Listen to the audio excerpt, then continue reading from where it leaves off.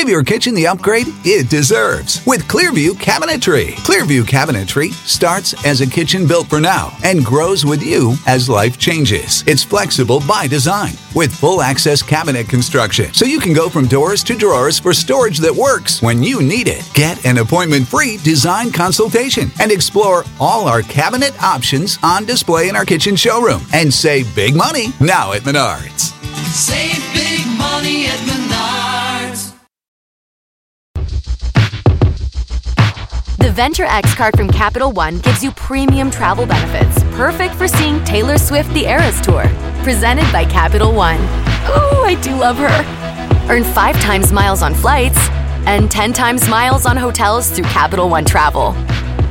Enjoy your stay in Suite 13. Whoa, 13? That's Taylor's lucky number. The Venture X card from Capital One.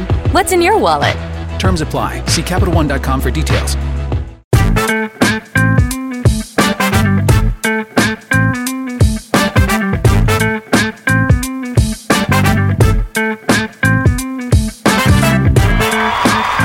It's time to let you finish. Who won last night's basketball game? Who won? The Knicks. The Knicks. The Knicks did win. The team that are vaccinated. We'll talk about that later. Hello, Courtney. Hello. Hey guys, welcome. It's time to let you finish with Courtney and Amy, and we have a special guest this episode, Joe Quazala from Who Cares About the Rock Hall podcast, also on the Pantheon Podcast Network. Our first cross-promotional guest. This is so meta. I love it. Actually, we probably should thank them because I want to say they were kind of unknowingly to them instrumental in kind of helping us. I won't even say kinda. I won't even say kinda. If it wasn't being for introduced Joe, to Pantheon. Joe did the introduction. And it all started over the mic, right? Amy and I, we had these old mics. We would use our starter mics. You know, I think everybody, when you first start podcasting, you don't know what the fuck to get. You're like, you start trying to figure it out. We had these cheap mics. We knew we had something, but we were like, God, this show sounds like shit. And she went on, the Who Cares About Rock podcast. And at the end of one of the shows was like, hey, where'd you get that mic? Right. Because like all New Yorkers, I want to know, what do you pay for rent and where did you buy that? And how much of a discount did you get? How much of a discount? I get one too. Right. Score New Yorkers. It's one of the many things New York Jews and New York Black people have in common. How can this work for me? Real and meaning it. Like, so where'd you get that? And can you get me one too? Exactly. So our Knicks won last night. Yay. They beat Philly for the first time since 2017, which makes me happy. Makes me very happy. I can't believe you said Philly was one of your backup teams. There have always been historically, there are like a big rival. In the 80s. No, that still carries on. No, you know why? Okay, and then we'll move on. And I like Doug Collins. Doug Collins was like one of the best 6 men. Right. And I had a little crush on Maurice Cheeks. Okay. Did you? Yeah. Little bit. And I actually saw him at a very well-known tournament in Fort Greene. And he was there for some reason. And I had a little moment. And I went up and said, are you Maurice Cheeks? He goes, yeah. And I went, I used to have a crush on you in the 80s. And he looked at me like, get away, white girl. You know that I love things. Yeah, I love things for reasons that have nothing to do with the actual anything. Which is hilarious to me. Nothing to do with the actual. I liked it, but not because of that. Because of that. Guy was hot. Yeah. Cute. I thought he was very cute. Anyway, all right, let's kind of get into a mode. And why don't you intro? This is just tragically the story that's dominating headlines right now. This Rust movie shooting, every day it's just getting worse and worse and worse and worse. And the only thing I can say about it is I feel really horrible for the young lady's family, her who lost her life, her husband, her child. And I feel bad for Alec Baldwin. It's like, and the director family, he was shot as well, the director. It's like, This is you and I, it's a hard one to talk about, but it comes back to really, I think about all of the gigs that I've done and the importance of making sure you try to hire the best people for the best things, because it really does make a difference when it comes down to how things work on the set. It sounds like just from the things that are coming out, and because it's changing daily, it's like going into detail, it's changing by the minute. So that doesn't seem to make sense. I just say that it's a tragic situation, and hopefully this is a lesson to people about it's not always best trying to hire the cheapest. You have to hire the right people for real shit. You just do. You just do. Yeah, it's very tragic. It would be wonderful. I understand why this is getting so much attention, but it would be wonderful if the thousands of people who are killed by guns every day in this country, if their families got. But I understand 100% why this is I understand. But 17-year-old was killed around the corner from me yesterday, Amy, and I got texts from people saying that people were on their balcony with their phones, just shooting his body laying on the street. Yeah. 17-year-old shot by a gun. They haven't found the person. So it's like gun violence is, and I'm with you with that. It's like, I get the celebrityness of this situation and it's really tragic, but we have and I'm not an anti-gun person. I think shooting guns is fun, but I will absolutely say we have a gun problem in this country. We're now, like, if you're on a movie set, you're getting killed by a gun. Well, yeah, I mean, what I was going to say, so there's that aspect of it. And I would also we've just had this discussion, is no longer, you don't need to have any kind of gun on a set. We can CGI in everything, for crying out loud. We can make actors, they made Robert De Niro look young in a movie, okay? They can do anything they want with CGI. But the point about this, we have a hurry up, get it done society. Movies have been behind, because of COVID shut down, but everybody wants to save money.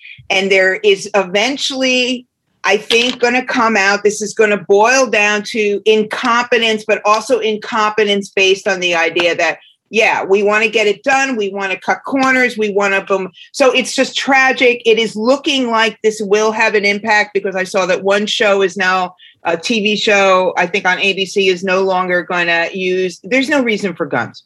Right. I mean, there's no reason for guns on a set. You can do it all with CGI. End of story. I mean, it's ridiculous. They don't have actual space lasers in Star Wars. Do you think they're actually flying in space? Do you think that actor who's playing a Vietnam vet is actually an amputee? No.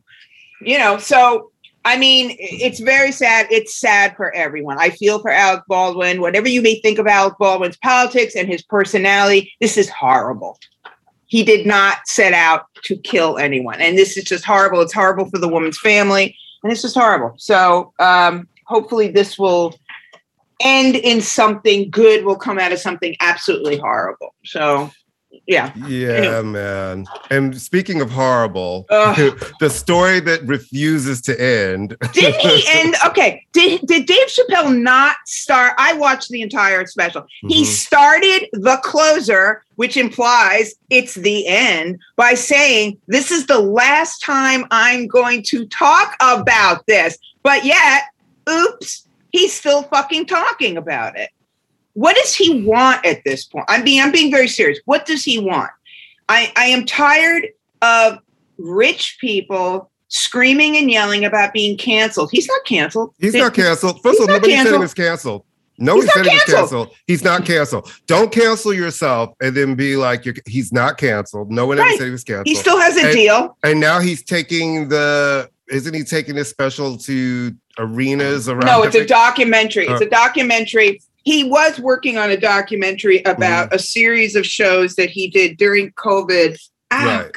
Damn it. Sorry. I know it's playing in arenas. It's going to be playing. Yeah, I mean. And now he's saying that he's willing to talk to the trans community, but he's not going to bend to anybody's. And so I'm willing to talk to the trans community as long as you listen to what I have to say. And we've had the discussion. You and I are in agreement that we are. I'm like, stop paying attention to celebrities. They are not the fight.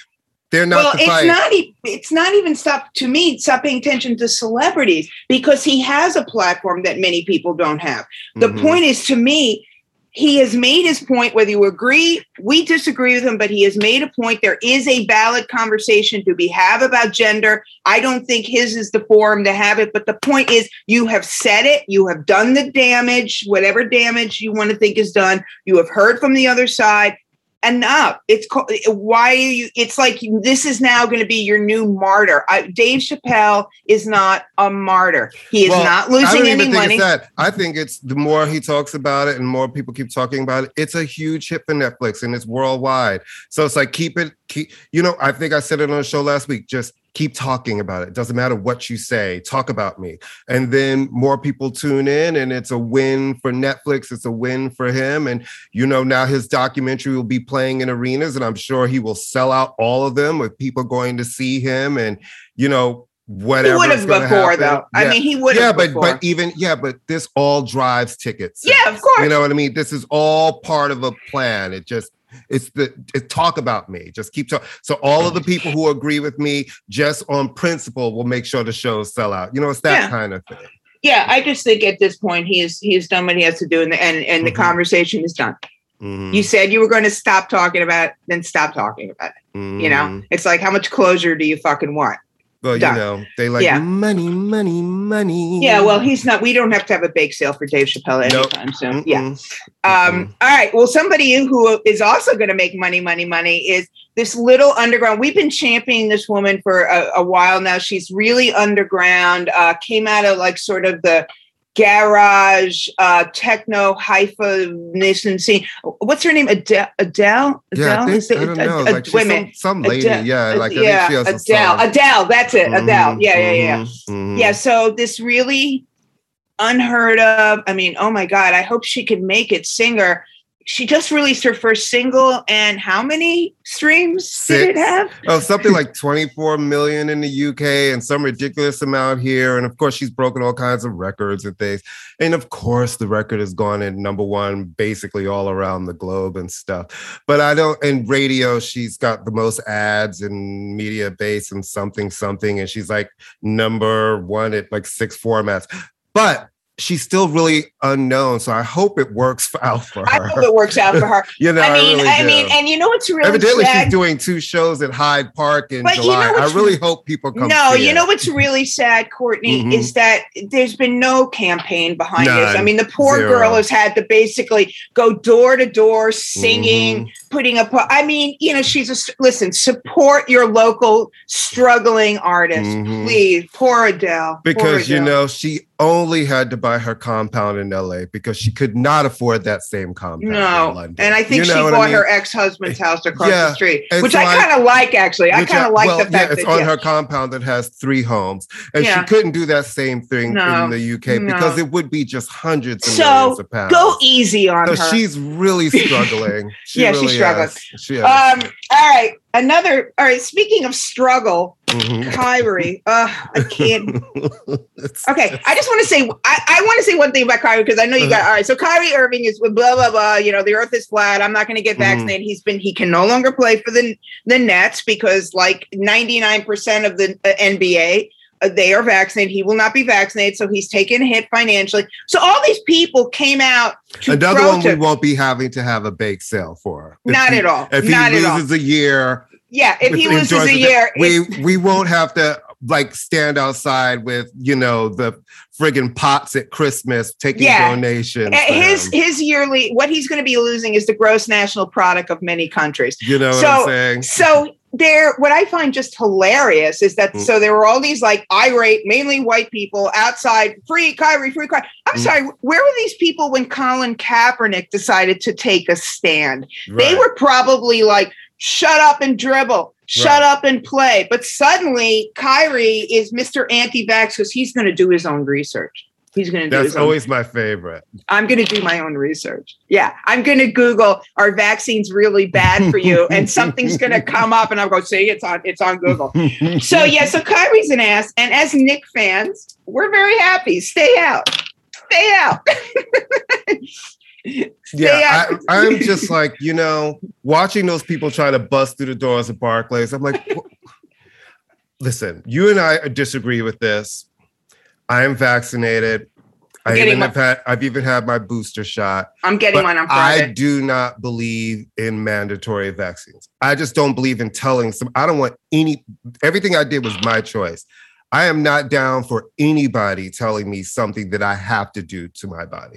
But I'm also the person who would be like, so I know I got to sit this shit out because I'm not willing to do this thing right now. You know what I mean? So I understand not wanting, like, I'm worried about the city vaccine mandates that go into effect Friday. When you see the percentage of police and EMT and fire people who are not, that is going to affect us if all of those people are now shut down from working.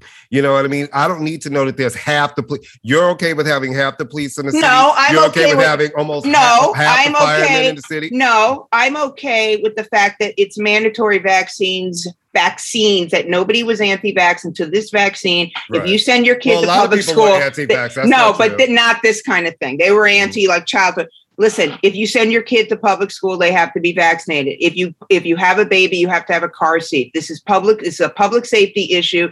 It'd be one thing if this was mandatory vaccines last December when we were all sort of like, what's going on with this? Now it's like, get over yourself. You're a policeman. Your job is to protect and serve. You are not protecting. You are not serving. If you are not, when unmasked policemen are throwing people off the trains for asking them to put on a mask, bullshit. Put on a mask. Put on a mask and get back. They don't have to get vaccinated. They can get tested once a week. That's the thing. For some, they didn't give the city people testing options. That is my problem with it. Well, Amy. I think they should. No, then you're public servant. Then give them testing options. I just like I believe we should not tell a woman what she could do with her body at all. I don't think we should tell anybody what they should be able to do with Courtney, their body. The difference is if I have an abortion, it's not going to make you sick. I understand that, but still, totally different. I don't feel like I should tell you know your health and what's going on. I don't feel like I should tell you need to take this vaccine because this thing is going on. Then it should be like you still have to wear a mask and you have to get tested 3 times a week. Well, they're not wearing masks. I believe you should have that option. I am not down for, because I feel like with this government and where we are, I don't believe in giving them that permission to tell people to do that. Give them a testing option. I will tell you this. If Trump were president, the NYPD would be taking that vaccine. This is totally political. If Trump was president, he would put in some statement, there'd be no vaccine mandates. Not at all. I mean, we're going to... Well, don't worry. We'll see soon because the Democrats are about to lose in the midterm elections anyway. And they're probably going like Joe Biden is doing such a terrible job. Even I won't vote for him again. That's just it. Well, so I don't. Yeah, we are going to agree to disagree on this one. We're going to agree to disagree. Totally agree to disagree. I know we do. And it's okay. No, it's perfectly fine. And I'm not an anti-vax person. You know me. I went right up and got my booster shot. No tea, no shade. And you saw me really on the hunt. Like when you were a teacher, you got to get your vaccine. You saw me on the hunt. Like I want this shit because I knew too many people who died and the people I knew who got it and were really sick. It just didn't sound like anything I ever wanted to experience. No, it's horrible. It's I was really, really, that. So I would love to see people just get it. I just don't like the idea of them being like, you get it or else you lose your job. I'm not really down for that. Well, then lose their job. You took an oath. Hardcore, you took an oath. Baby, no, New it's York a public health issue. And this is the only time the police, first off, the police union, fuck the police union. All right. You know damn well that the police union is a right-wing, very racist kind of, that guy is this is getting to, we're going to agree to disagree on this one, but I'm getting my booster on Friday and I'm very excited. Can we talk about something a little happier? You want to talk about the beginning of it's something we agree on is that our love for Issa Rae. All right. So why don't you can intro it. Insecure's 5th and final season. Yay, boo, sad. Started this past Sunday. And, I think that what has impressed me the most about this show is the fact that Issa gave a lot of Black people really important jobs and people of color behind the scenes, like the kind of things that will really help them in Hollywood, like writer's room jobs, showrunner jobs, producer jobs, right? The kind of gigs that, we get a lot of Black people in front of the camera. So it's a great show for that. And the writing was really great. And I love the first episode. And final seasons can be hard, right? Because people have so much expectation when they've fallen in love with characters. And, there's been a couple of final episodes and finales, especially on HBO, that people have not been happy with, and final seasons that people haven't been happy with. But I really thought that this was an excellent kickoff to their last season, showing me that it's going to be smart and well written, and I think we're going to be happy with how everybody ends up or where they end up. Yeah, my only issue with the show is I still can't figure out how she affords those clothes working at a nonprofit, but that's a whole nother conversation. Yeah, but she doesn't really, Issa doesn't really Not wear Molly. Issa doesn't really wear a bunch of designer clothes for her. No, not really. Not her character. Molly wears more designer than she does. It's a fun show. It's really good. I fell kind of in love with it from the beginning. To me, I know more women like that than I know girls that were in Girls, but these are, it's a love letter to Black LA, which I like a lot. Fantastic music supervision. I think Raphael Sadiq is behind it. Great music. The director, whose name I'm going to totally mangle, but was a Black Greek woman. Melina, but I don't want to mangle her last name. Great, started in video, used this, did a film a couple years ago. But no, it's a fun series. She did Queen and Slim, and she still does a bunch of videos. She's worked with a lot of my artists when I was at. Unlike, this is not, if it ends badly, it ends badly. Life goes on. But but we always want it to end well. I'm not invested in it. No, what I love, I love that show, and I think it was been an important show for Black people. And and for me, I want it to end great. Like, it doesn't have to have I'm not one of those that thinks that everything has to have a happy ending. I just like when things have been written well. I like them to end written well. I just want her to get rid of Lawrence. Well, she did on the first episode. Well, the first episode. I just want her to get rid of him. Yes, but I feel like, the thing that's interesting, right, is it just seemed like, because this is the first serious time that's back since really the pandemic and all of that, it feels like it's written with that in mind, like how so many people went through changes and decided what they really wanted for their lives during the pandemic, and just started forcing people to make change.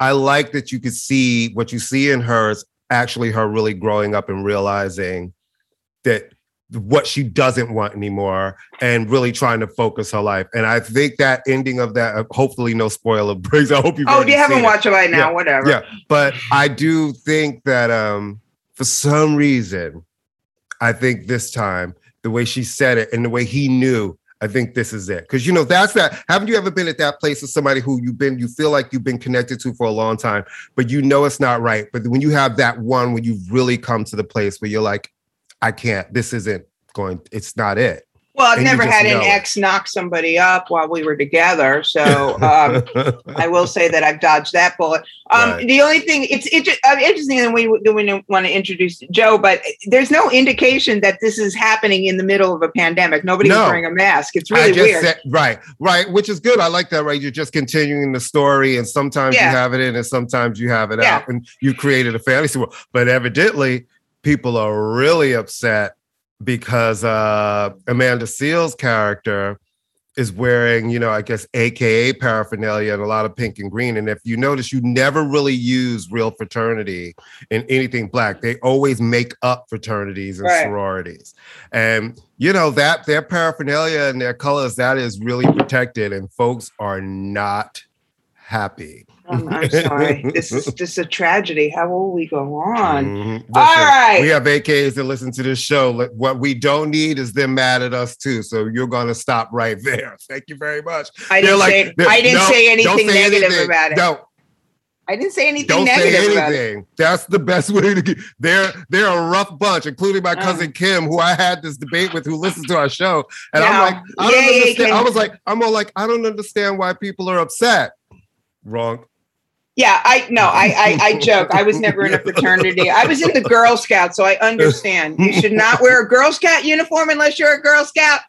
But please come no, with I the understand. cookies because I do love the No, cookies. those cookies. Oh, Let me just tell you something. no, the Thin no, Mints no. and the Oh, samosas. the the Thin Mints are samosas. Thin Ooh. Mints should be mandatory. I mean, they're so. And then I like them frozen. Frozen Thin Mints should be mandatory. We'll have a conversation when it's Girl Scout season because it is coming up. I'll let you know. Yeah. All right. We are going to introduce our friend Joe Quazala is coming up, and we cannot wait to talk to him. So here's Joe. Hi, Joe. Hi. How are you? I'm good. That's good. Oh, hi. Hello. You're usually Joe, Courtney, Joe. Hi, Courtney. Hello. Hey, howdy. I always forget that I always thought you were an East Coast person, and that is the best compliment I can give you. No, you really. When I found out that you lived on the West Coast, I was like, wow, he is pulling the greatest con of all time. I appreciate that. You never want to be the guy who's like, yeah, you've got a real Los Angeles vibe. No, you totally. I'm giving you totally. Well, that would include like a hat. Because there's always a hat involved. No, I had a whole backstory for you. I was like the son of civil servants from a town outside of Pittsburgh. That was my whole backstory for you. I mean, that's pretty close. I mean, good. Good. I'm from the northern suburbs of Pittsburgh. And my mom worked for a food bank, so you're like, we're like related. Well, anyway, welcome to you, Joe, from the fabulous Who Cares About the Rock Hall podcast.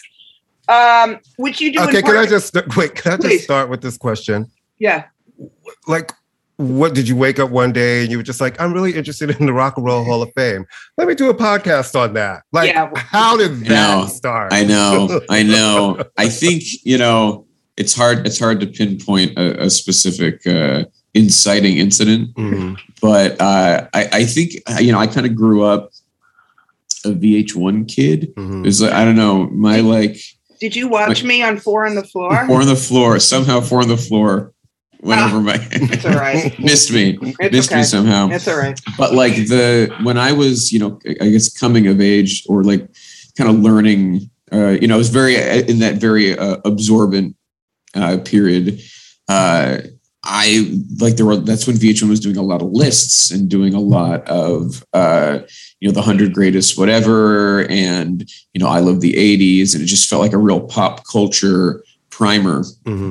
And one of the things that was on VH1 at that time was the Rock and Roll Hall of Fame induction ceremonies that they would broadcast, and so it was like, okay, that was all part of my education in rock in music history. And I think it was that plus my dad's from Cleveland. So we would go to Cleveland to like visit my grandparents and stuff. And we would go to the museum, and I found there was a really good classic rock station in Pittsburgh as well. So I would like listen to that, and like, they would play like deep cuts. And so I don't know, it all kind of like came together in a way where, years later, I found out other people were not paying attention to the Rock Hall, right? And that was surprising to me. Go figure.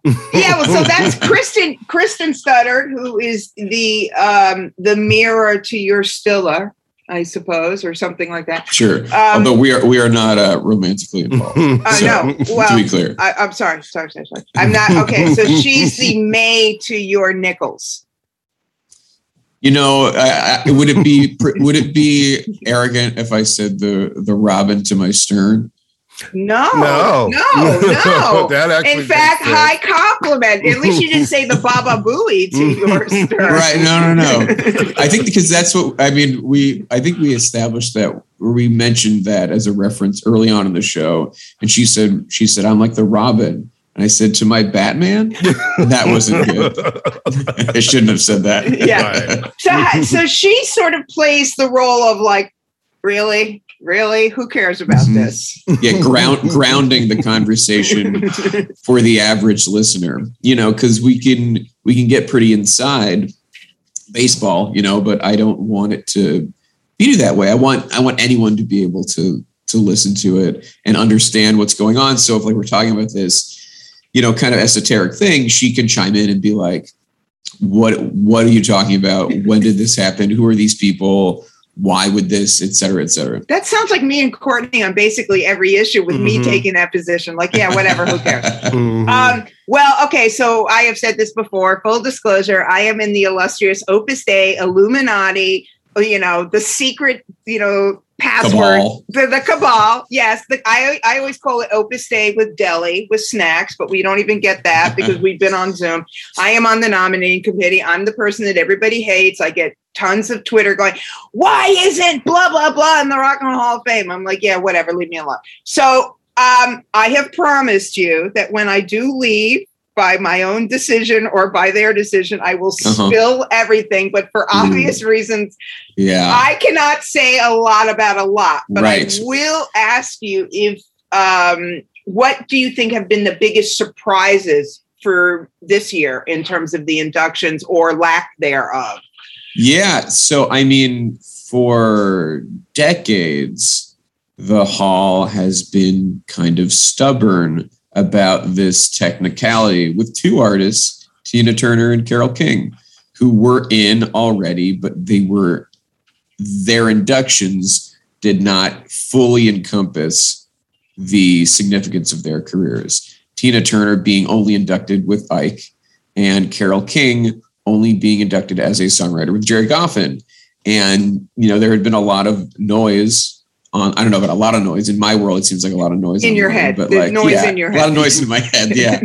But, the fact that Tina Turner had a significant solo career by herself and that Carole King had a performing career by herself, and neither of those things were technically acknowledged, I did not see the Hall ever rectifying that. And the fact that they did both at the same time, I was pleasantly surprised.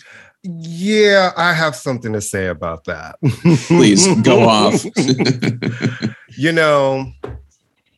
I thought it was great that Carole King got in as a songwriter. I think it's fine that she got in as a performer. But like I said to Amy, I think she got in because of Tapestry. Like if you really ask people about, and to me, I don't know how that jumped over a Dionne Warwick, who really, that recording career went from, the 60s through the 90s of really being relevant and having so many records, so many hits.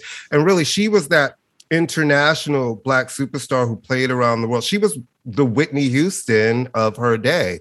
And while I do think Carole is very deserving, I'm like, how did that get over a Dionne who I really felt like, one, when she made it onto the short list, I was like, holy shit, like I never really thought about Dionne for the Rock and Roll Hall of Fame. And it made perfect sense. And and Chaka Khan, you and I, we've all had this conversation. That I did not vote for Carole King because talking to Courtney about it, I suddenly realized, name another album besides Tapestry, and I couldn't. And Tapestry changed all our lives. If you were a depressed, long-haired teenage girl in the suburbs, you listened to Tapestry, right? Singing about the love you hadn't even had yet because you were 13 and a virgin, but you sung along with it. I could have been very happy with her saying as a songwriter, but Tina, I think it's like that was a no-brainer. I mean, that was a no-brainer. But the Chaka Khan thing blows our collective mind. I just don't. Right, Chaka Khan has sang with everybody, everyone.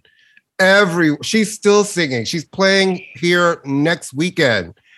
That just at this point, I feel like you guys have to give her one of those special recognition slots and just put her in there because it makes no sense. It's almost like they're never going to vote for her. So she has to be committee voted in. Yeah, I get the sense that is likely to happen if we do not see her. I would predict that it'll happen as soon as next year because we're starting to see that, like with the LL Cool J getting in the side door in a category that previously had not really been established for him in any way. that category used to mean something specific. The musical excellence category I am referring to. Right. I thought it was something different. It was where they acknowledged like an Ahmet Ertegun, or they acknowledged more non-musicians. If I can butt in and be the encyclopedic robot who knows too much about this. That's why you're on. Yeah. So that's, the non-performer category is like for your Ahmet Erteguns and, for Jack Holzman, whoever. And they've named it the Ahmet Ertegun Award. That's what's going to Clarence Avant this year.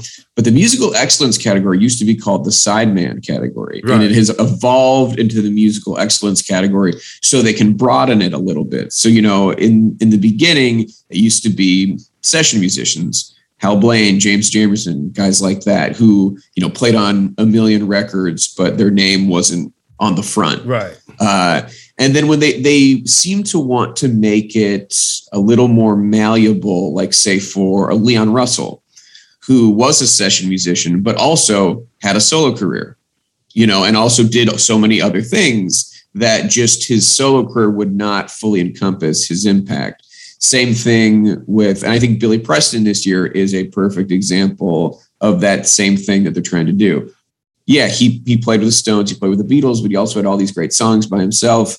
He also wrote songs, et cetera, et cetera. And that seemed to be what the category was for. But then you put in LL Cool J, it becomes pretty obvious. This is also just a catch-all category for someone you can't get in through. And Kraftwerk as well. Kraftwerk is early influence. So they have also started to bend the rules of what that means as well. Because the early influence used to mean pre-rock. And so like Charlie Patton this year makes perfect sense, and it's for your Robert Johnsons, it's meant for the artists that came before the rock era. And they've started, and they, in the years past, have kind of bended those rules a little bit to put like Freddie King or Wanda Jackson in there when they aren't exactly pre-rock, but still they're early enough that you can get away with it. But then you put in Gil Scott-Heron and Kraftwerk and you're like, okay. Right. We are changing the rules to widen the net. Joe, I have a question for you. And Karen Glover, who is another non-com member and a friend, and Todd Rundgren, whisperer and super fan, you could make the argument that Todd Rundgren belongs in that musical excellence because he is as well known as a producer, and I would venture to say his influence is even stronger as a producer. Than it is as a performer. So I think so. Yeah, I think he was certainly a candidate for that category. But I also think if you can get someone in the normal voting way, then you will do that. Because you like we're saying, this category, it seems like either they don't think they can get in through the normal way, or it's like Nile Rodgers is another person who got in as musical excellence, and famously Chic was nominated a historic 11 times. The Susan Lucci of the Rock and Roll Hall of Fame. Truly, I don't think anyone is ever going to hit that number of nominations again. I think at this point the Hall will do something about it before we reach that level, that embarrassing level of nominations. All right, so I don't have the poop on this. Courtney doesn't have the poop on this. But do you have any idea, like, who gets the most vote? Like I know you have your spies everywhere. No, I mean, I have my theories, but I can. It depends on, like, are you asking about anybody specifically? Are you asking about like this year? Yeah, this year. I mean, I would. I have one. I have a specific one. I'd bet a lot of money Tina Turner got the most votes. Yeah. But what about Pat Benatar? To me, I thought Pat Benatar should have been a lock. Courtney is still crying about this. I cannot. You should. We should all be crying. It's our loss. Understand how Pat Benatar did not get enough votes to get into the Rock Hall. Like, how is that humanly possible? It doesn't make any sense. And we considered her of that year like the lock, because she checked so many boxes. Right. You can always count on a classic rock act to get in. Right. That's easy money.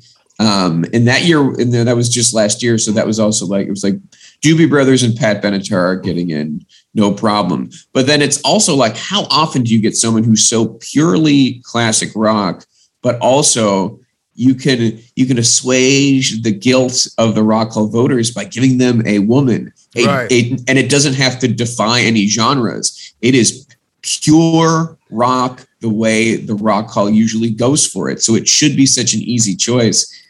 Headlined arenas. She rock. Hit album after hit album after hit album. Like, did that shit, man.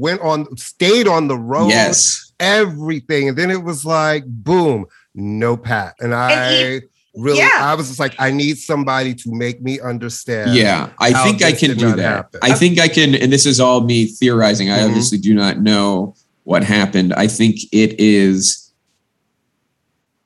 the 80s career, the softer stuff, the We Belong Togethers, that, taking away from the, more pure rock stuff. I think with the kind of, there are a lot of voters in the Rock Hall who I think are purists in that way.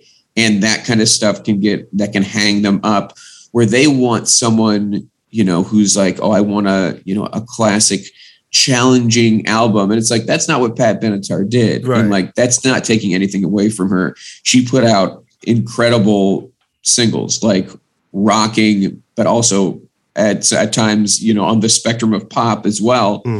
I think that's part of the reason why the Heels were drug with Tina, was because, that was, you look at the Ike and Tina stuff, and that's more, and then the big quotes, rock and roll, than say, the 80s production output. I think that's involved. I also don't think Pat Benatar was really engaging too much in the process. I don't know how much that ultimately affects her likelihood, but I think if you get the sense that an artist really wants it, like I look at the Go-Go's this year, who were like, all of them were active on Twitter.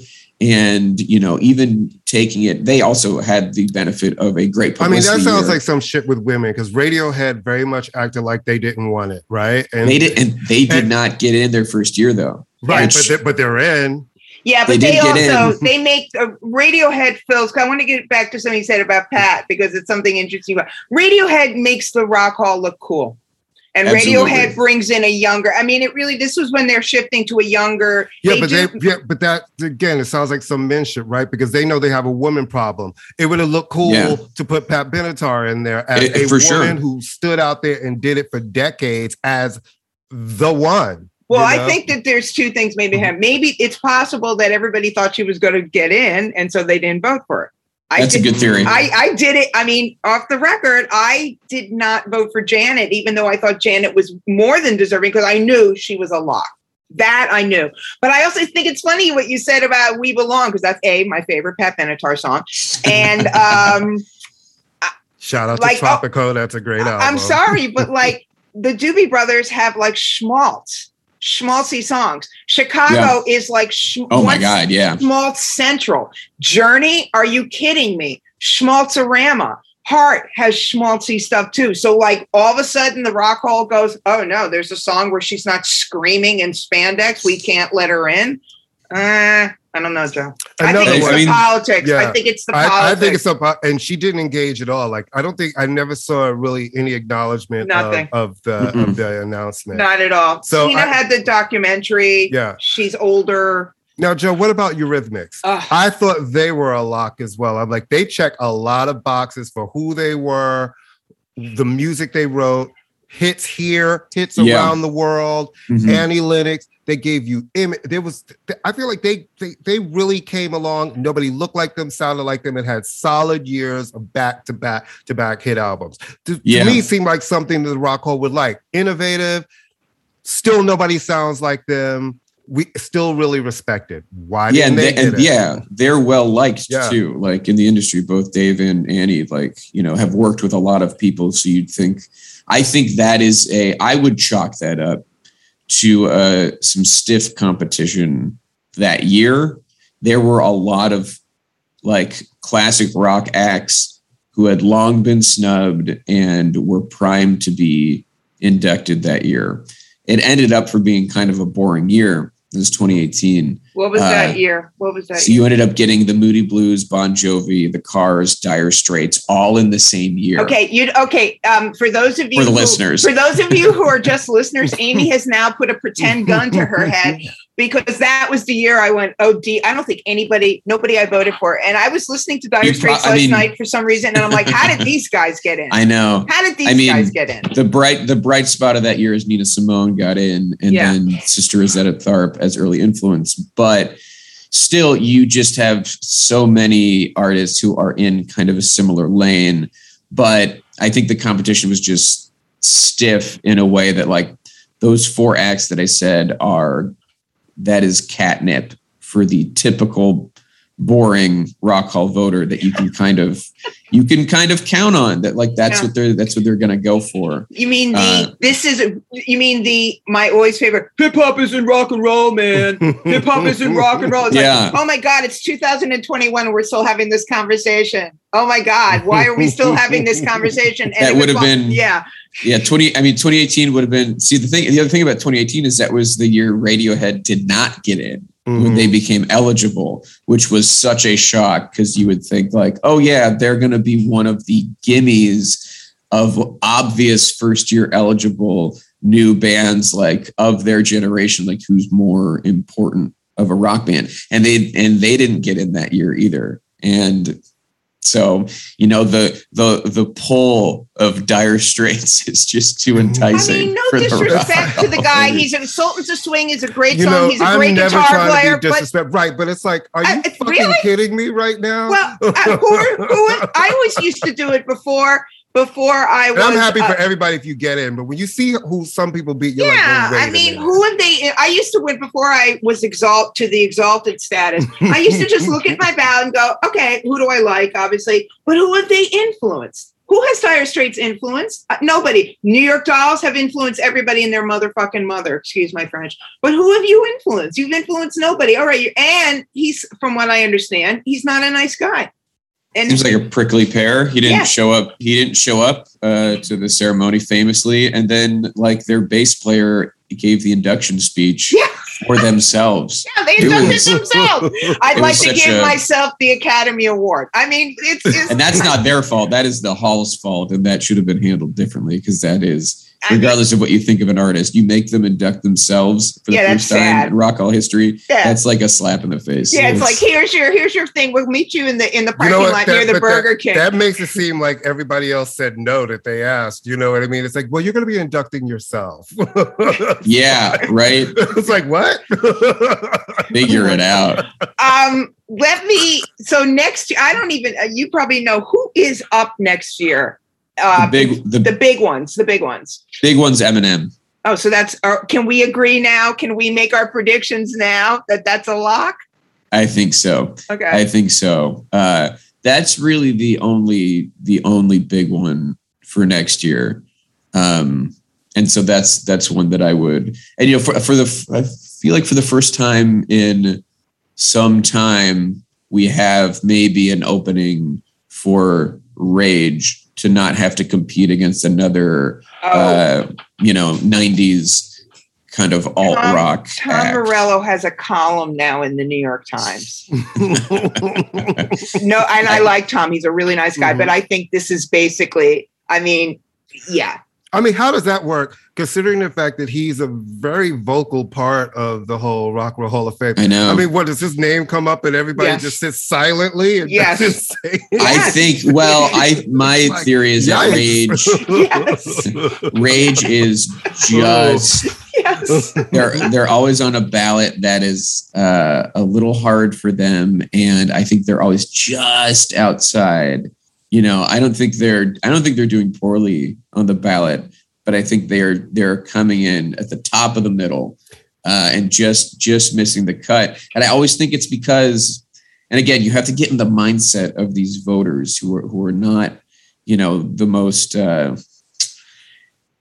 they're not the most exciting bunch. And so at the moment, I kind of think like, all right, usually if there's a newly eligible act, a 90s act, it's one through the door a year, you know? And so, you know, they're going up against, like this year was Foo Fighters, or it's Pearl Jam, or it's whoever they have to kind of fight against to try and get through the door. Or Nine Inch Nails. Like, it shouldn't have to be that way. We should be able, the same way with hip hop, we should be able to have more than one through the door. But if you're thinking realistically about the way these people think, you can give it slots, and then your predictions will be pretty on point. I actually think one of the problems with Rage is a lot of people know their name but don't know their music. I think a lot of people, if you say Rage Against the Machine, I know their name. They know them. They know that they were important, but they don't really know their music, you know? Yeah, I wonder if that's because I think about my generation and like, you know, someone who, like, I was born in 1987. And so Rage. This conversation is over. Thank you so much, Thank you. Bye. For coming on. Like, but it's interesting. Because, I mean, like, and obviously. I was already out of high school. I had a baby 2 years after you were born. I could hang out with that adult baby now. Who has a baby, for Christ's sake? Like, think for your generation, do you feel like they may know the name Rage? Yes. Oh no, like we know like a dozen songs. Right. Yeah. But the thing is, nobody in my generation has a ballot. Right. You know, like it's mostly you have to think like a boomer, I think, when you are thinking about. I resemble that. Well, didn't they? I thought they. Sorry for rolling my eyes. I thought when they brought new people in recently, because you said it, you know, there were some changes there, that there were some younger folks kind of brought into the face. So, Frey, that was not the case. That might be the case. I'm sorry, Joe. I was going to say we're talking about the voting body as opposed to the nom-com. It's a totally different. Yeah. Mm-hmm. Right, because you know the nominating committee often makes interesting choices, and then they make the ballot, which you'll see a lot of great names on the ballot that then have to go to ... the voting body, and that is like 1,000-ish people. Where if you think the nominating committee is shadowy, like at the very least we have the names of the people on the nominating committee. The voting body, there's no. Or do you? Hey, Amy, for the most part, you're the one. You can't speak in this portion of our show. You want to be quiet. You want to I'll be going out and getting a cup of coffee. Yeah, you want to stay in your vaulted position of. You know what I'm saying? All right, I'll be putting my feet up. Go, Courtney. But it's you have to think of the voting body. You know, it can and is all sorts of different people. But the way I think of it is like, all right, it's mostly people who've been inducted. So it's like, who's Gene Simmons voting for? Right. Right. Right. And, you know, there's a perpetuating cycle of like, you induct 8 members of Journey. Mm-hmm. They all vote now. And they are probably going to vote for artists who make similar music to Journey. And what is difficult is the Rock Hall in recent years have not inducted. I mean, they've inducted a lot of white guy bands, right? And then they will induct a posthumous black person, you know. And then they love, if you're black, honey, if you're dead, you're in. Donna Summer, because I said to a friend of mine, I was like, if Donna Summer was alive, she would not be in the Rock and Roll Hall of Fame. They would not. They would. Oh, I mean, they would be like, oh no, she's disco. But the fact that she basically been proven, because she was alive and on the ballot about 5 times, and as soon as she died, she got in. Whitney Houston getting in, I feel like they gave it to her because Whitney is dead. She had an amazing voice, but when you go back to it, she did not produce her record. She did not write. You know what I mean? And if she was alive, I think a lot of people would debate whether she should be there because she didn't produce the records and she didn't write them. Yeah, I see the hall changing a little bit. We're starting to be able to understand that an artist can have value if they didn't write their songs. Right. I mean, it was okay if it was Elvis. Or the Supremes. But- I mean, Right. you'd Yeah. have to basically knock out every Motown act except for Stevie Wonder and Marvin Gaye if that were the criteria. I mean, Yeah. writing and producing. I mean, Yeah. So, yeah. What were we saying? The Hall is bad. the whole is bad. No, No, Courtney we was know saying the that. Courtney was saying No, that. I don't think the Hall is bad. I do think that they have a black woman problem. Saying you put Yes. Aretha Franklin and it's like, okay, she's Aretha Franklin. She got in there the first. Great. But it's like, it seems to be a lot of the black women other than Janet. And I feel like Janet got in that year. There was just so much momentum. Really, it had all Yeah. come out how Les Moonves Les Moonves really stuff, absolutely. derailed her, all of that. And It's a perfect storm.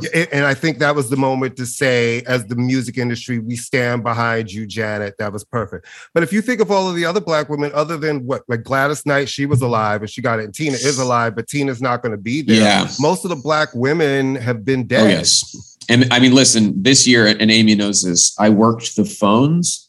So I was calling up voters to not only hear who they're voting for, but if they hadn't filled out their ballot yet, start to make a case for my artists. Mhm. And that's one of the things I brought up to a lot of voters, because when I one thing that was kind of surprising, or maybe not surprising, with some of these voters is they're not familiar with the context of the Hall.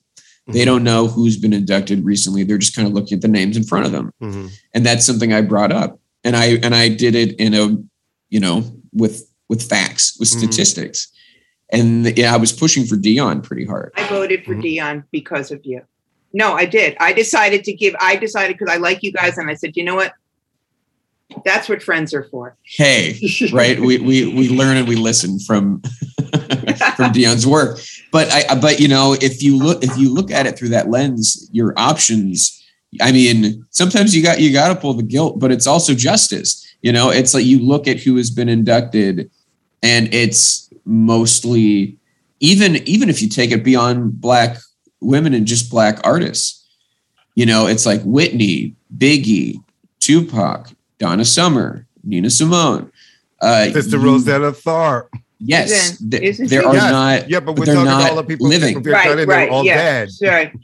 The when you look at that and see the fact that the Hall just does not induct living black people, it should make the choices pretty obvious. And I've been trying to push, and Amy knows this, put in some black bands, put in Kool and the Gang, Right. where you can get, maybe four. And it's been, since I've been preaching this, a few of them have passed away. And so it's getting, it's the priority, I think, is high. I think it's still at this point, you can get maybe 4 or 5 living members of Kool and the Gang. At one point, if we had been on this, it could have been many, many more. But I think, I think about there are a lot of great bands, groups. I nominated Gap Band one year, and it did not. Did they make it onto the ballot? I don't know. No, Okay. they did not. I think. See, and I think strategically too. I think there are bands and artists before the Gap Band that have a little more of a body of work and a mainstream acceptance. Like, I mean, Kool and the Gang. You look at their hits, and you can. Maybe it's easy to forget, but like you look at Kool and the Gang's hits over. They were one of the 70s funk bands. Look at the Commodores. Look at the Commodores. Yes. Hits. Look at the And Brothers Johnson. Look at their hits. The Commodores were brought up this year. Mhm. Actually, they were. And look, Lionel Richie's inducting Clarence Avant this year. That might be might be setting up. So speaking of this year, Joe, what do you think about this year's class, and what are your thoughts? I'm pleased. I mean, I really wanted Dion, but otherwise, like this class was predictable when you put on the ballot, in a good way, though. Right. The Go-Go's getting in the first female rock band to be inducted. That's very exciting. I love that. And I love, half the acts are women. Tina, Carol, Go-Go's. And then I'm thrilled that Jay-Z's getting in. Jay-Z not getting in on his first year of eligibility would have been evidence of a flaw in the system because he is he's a no-brainer to me, and I think that's great. And then Foo Fighters, sure, great. I mean, I knew that was going to happen. All right. And then, I like Todd Rundgren. He's not showing up, but he's not showing up. No, he's not. No, he's not. He's made it very clear. And not only is he not showing up, isn't he playing a show like literally 5 minutes away? He's in Cincinnati, so he'll be in state as a major troll move. Good work, Todd. I mean, I love it in a way. I absolutely think that's the most rock and roll thing to do, right? Being right. Like, not only am I like, fuck you, I'm not coming, I'm playing across the street. Across the street. With a Jumbotron of my show. I could do this. That and I'm available. Fuck you, right. In the like, middle of COVID, J, I'll be indoors. I'll be indoors at another show. What is his issue with showing up? Is he like? He's cranky. He's cranky. He's cranky. And it's that thing of like he's it took too long for him to get in. So ornery about the time it took and the fact that he'd been on the ballot a few times before he got in. It's like get over yourself. I love that because the kids will do that bullshit. They're like, I'm not showing her up, but trust me, his people immediately on all of his materials will have Rock and Roll Hall of Fame inductee, all class up, blah, blah, blah, blah, blah. Like, you don't want to show up, but you're not like, don't send the shit to my house. I know. So who do you think is going to induct Jay-Z? Mm-hmm. Yeah. Who do you think? Oh, man. So I have a theory. I've been, because that's the one they haven't announced. And I've been theorizing about it at length. So I have a few, I have some like, balls to the walls, crazy ideas. Because I think about the excellence that will be in the building, whether it's Carole King or Paul McCartney or Lionel Richie, or I just keep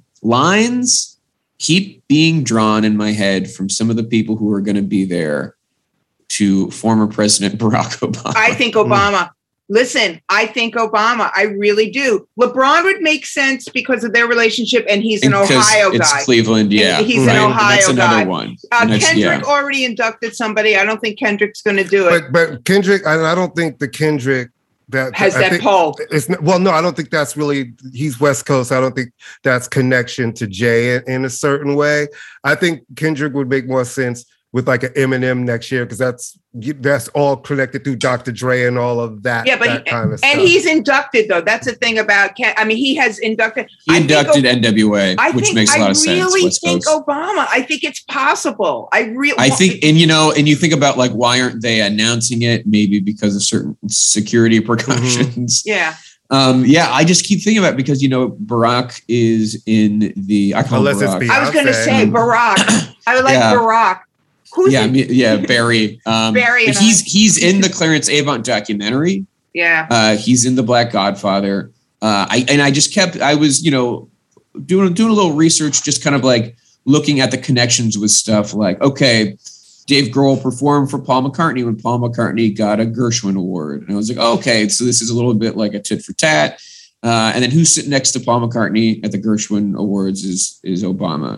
And then I was watching when listen, I know the president's like involved with the Gershwin Awards, but like he just kept popping up. He's giving a speech about Carole King at her Gershwin Awards. And then all, these people like LL Cool J and others, Tina and Carole King have all gotten Kennedy Center honors. And it's just like, you think about the president again. And I mean, it would be wild, and Kristen has yelled at me for even bringing up the possibility of putting her hopes up. I think Obama's going to induct Clarence Avant. I think Beyonce. No, Lionel Richie is inducting. I think Beyonce is going to do induct Jay for some reason. I think Beyonce is inducting Tina.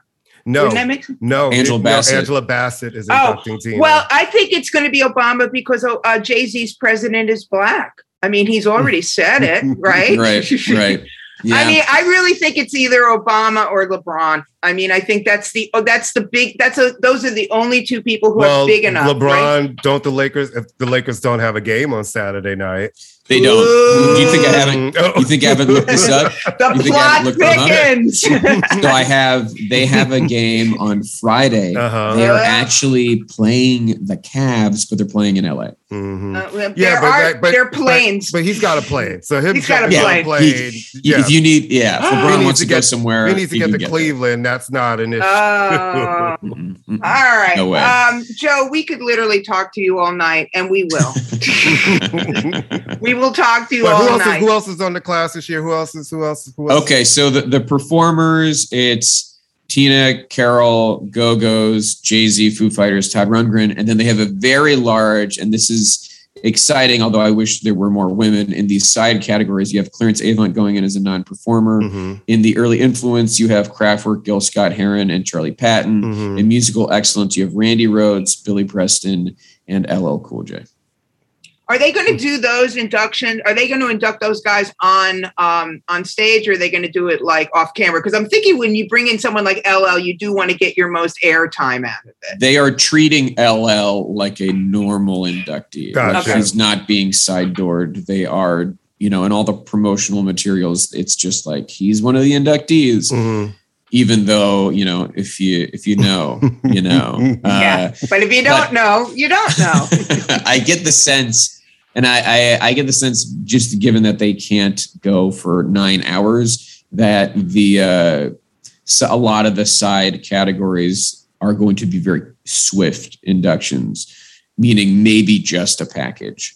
Like, I know Clarence Avant is getting a speech from Lionel Richie, but I don't know. And I worry. Man, wouldn't it be cool if Kraftwerk was there? They're not going to be there, right? Because I don't think I don't think they know they're getting inducted. Really? That's my theory.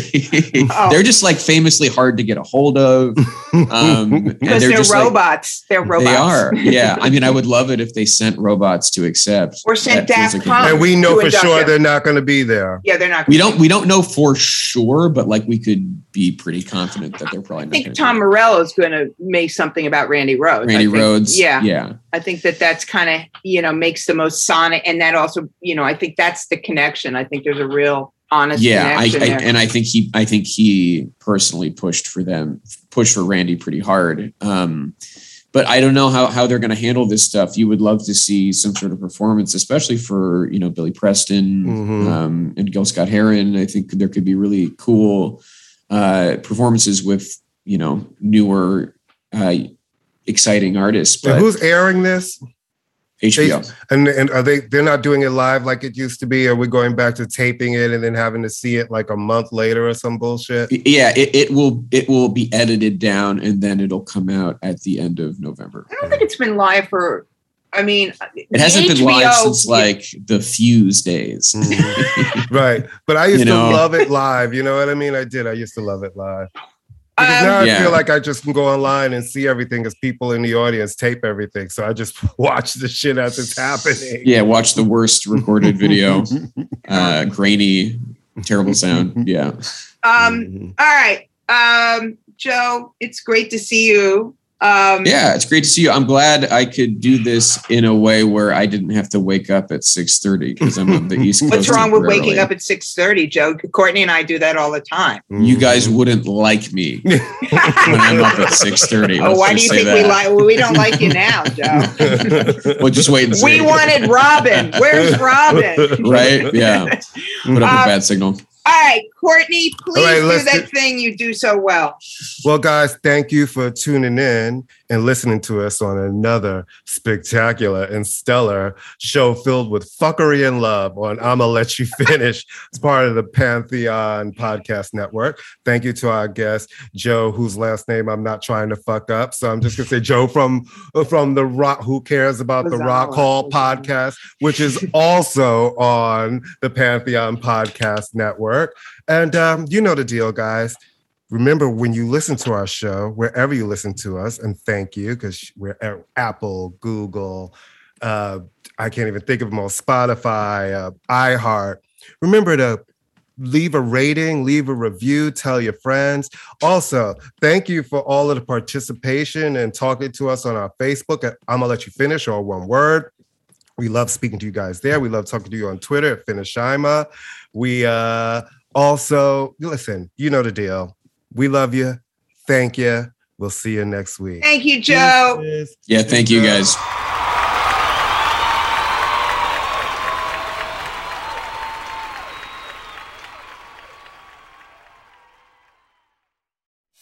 Venture X from Capital One is the travel card for people always asking, Where next? You earn 10x miles on hotels and rental cars, and 5x miles on flights booked through Capital One Travel, and 2x miles on everything else you buy with Venture X. Plus, receive premium travel benefits like access to over 1,300 airport lounges.